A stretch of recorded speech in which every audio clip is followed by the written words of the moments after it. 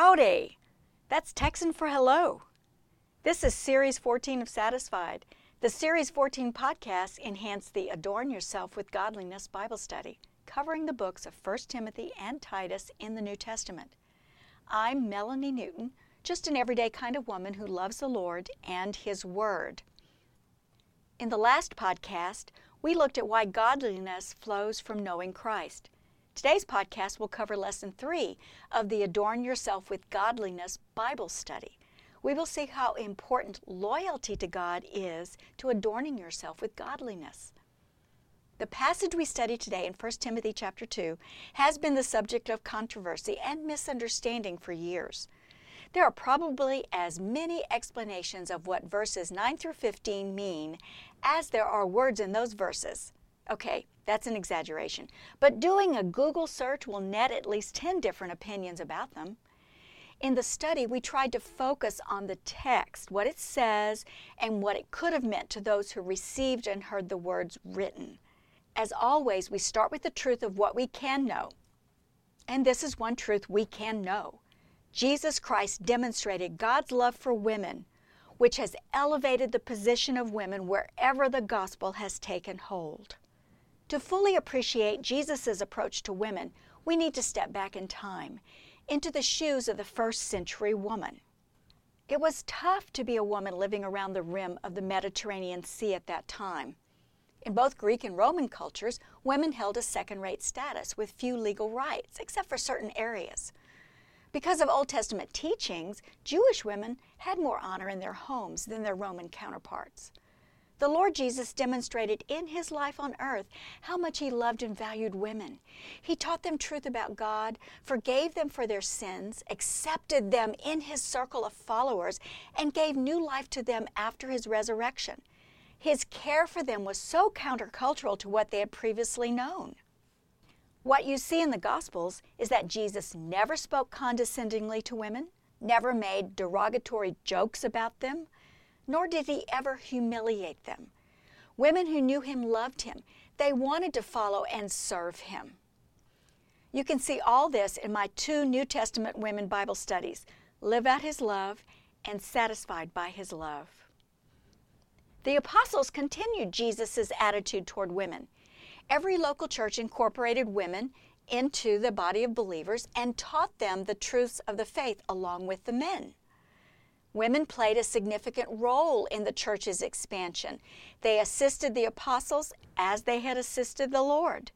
They supported the church through hospitality and financial gifts.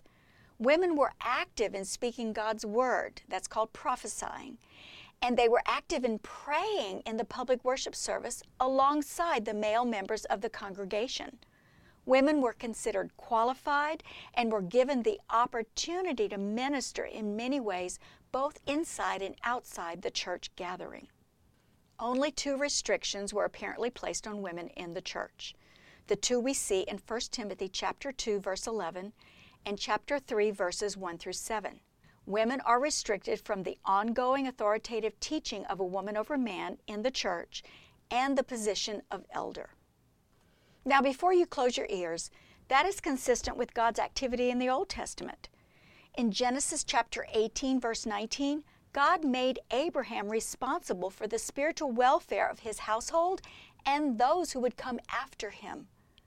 Regarding the religious worship of Israel under the Mosaic Law, only males of the tribe of Levi who descended from Aaron could serve as priests. God excluded other males and all females from the religious authority of priesthood. All men and women could freely minister to the community in many other ways.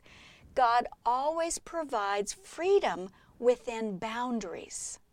But modern women don't like that. We don't like boundaries. We don't like to be told we can't do something we want to do.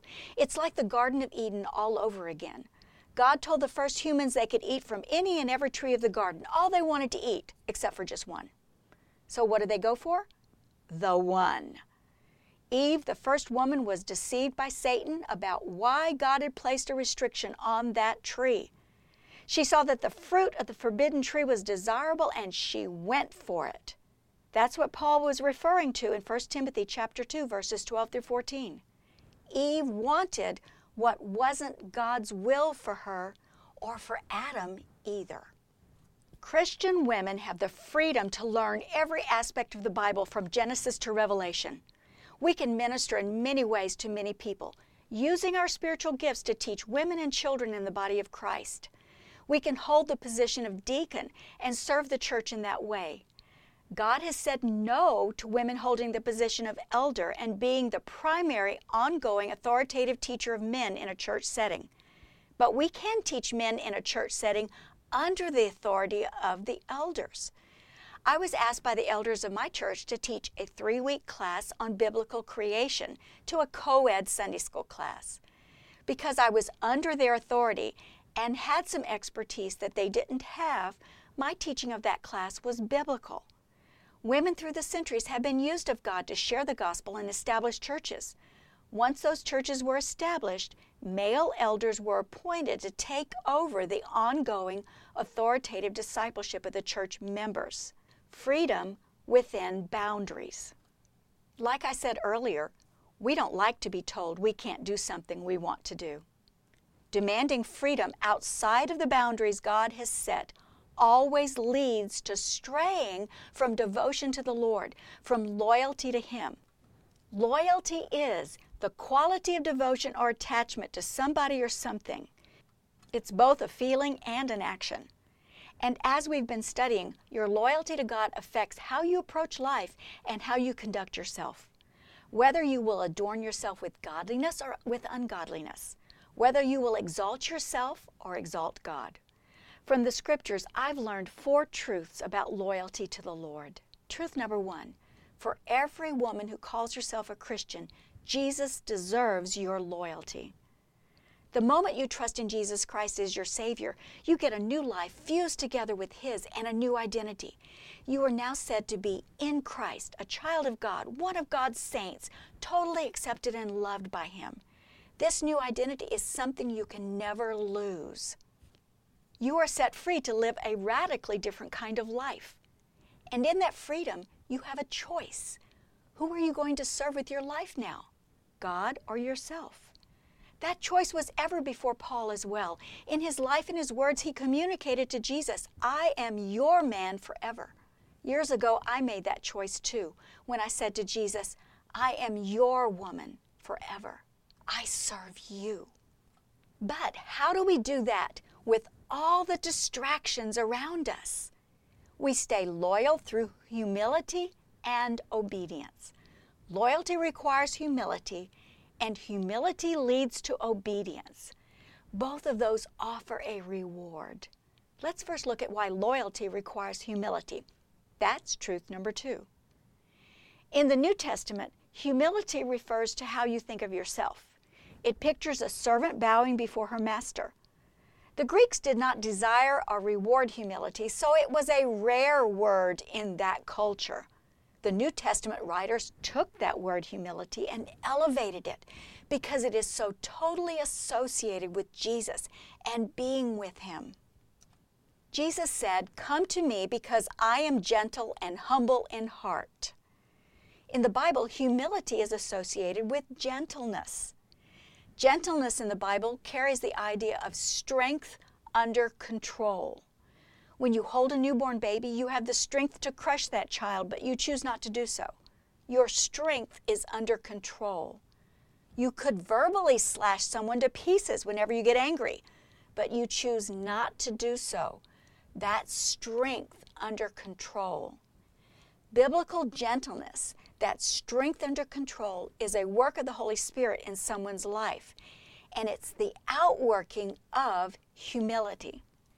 Humility is a decision you make in your mind. You choose humility before God by recognizing His authority over you and desiring what He wants more than what you want. You know that you've made that decision when you're willing to trust in God's goodness and accept His dealings with you as good without fighting Him on it. Humility is the opposite of self-assertiveness and self-interest. It's not occupied with self at all. Humility is not renouncing that you can do some things well. It is recognizing that you do those things well because God gave you the genetics, the intelligence, and the opportunity to do them. And you give Him the credit for it. It also recognizes God's authority over you in every area of your life, including what you can and cannot do within His will in the local church. Loyalty requires humility. Truth number 3, humility leads to obedience.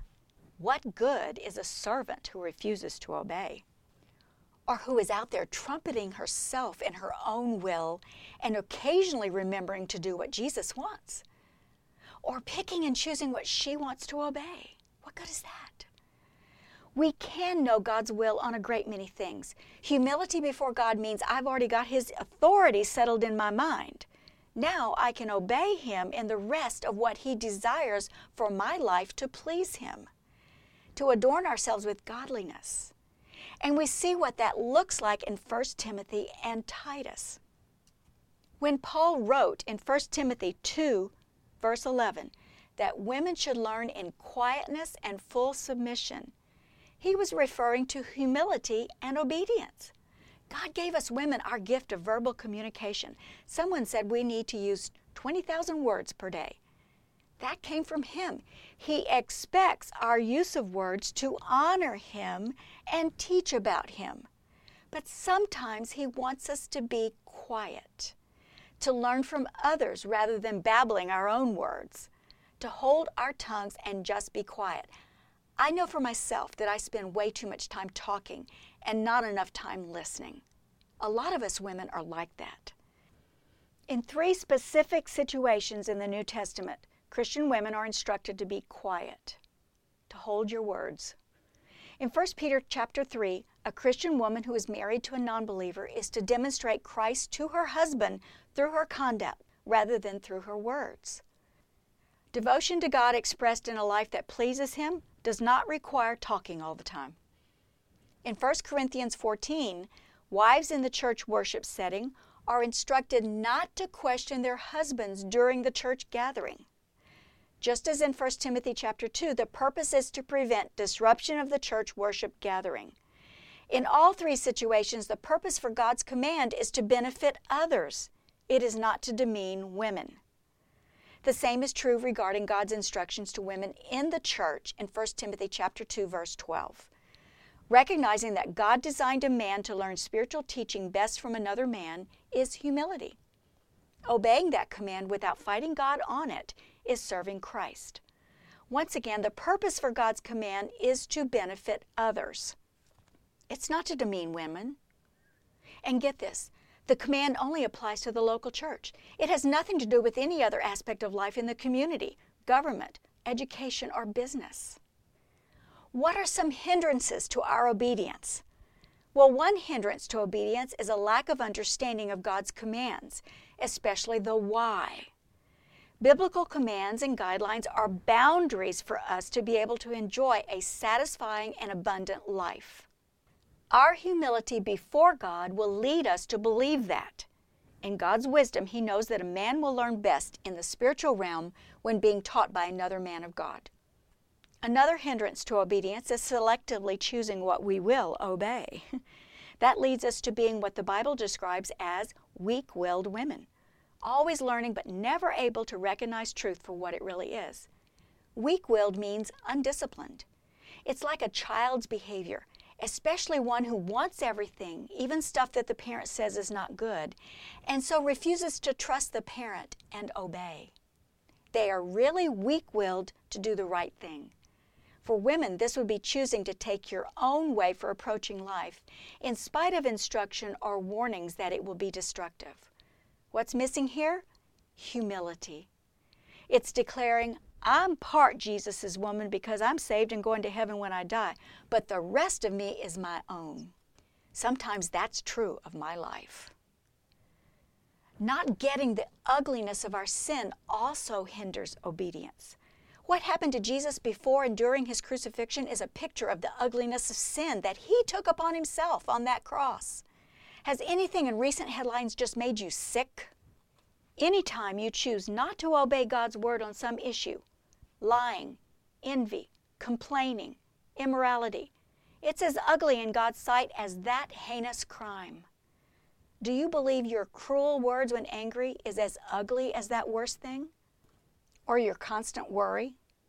Or your rebellion against authority? Or living with a man who is not your husband? Or your lack of respect for the one who is your spouse? Maybe they don't have the same consequences, but they're just as ugly. Obedience is necessary to remain loyal to Jesus and live a life that pleases Him. Humility is the decision you make in your mind that you are not God, that Jesus is your master, and you serve Him by obedience to Him. The rewards of being loyal to Jesus are immense and incomparable to anything the world can offer you. One of those rewards is protection. That leads to truth number 4, obedience offers protection. In Acts chapter 20, Paul met with the Ephesian church elders when he was on his way to Jerusalem. This would have been about 7 years before writing 1 Timothy. He warned his friends about what would surely happen to distract them from their loyalty to Jesus alone. This is what he told them.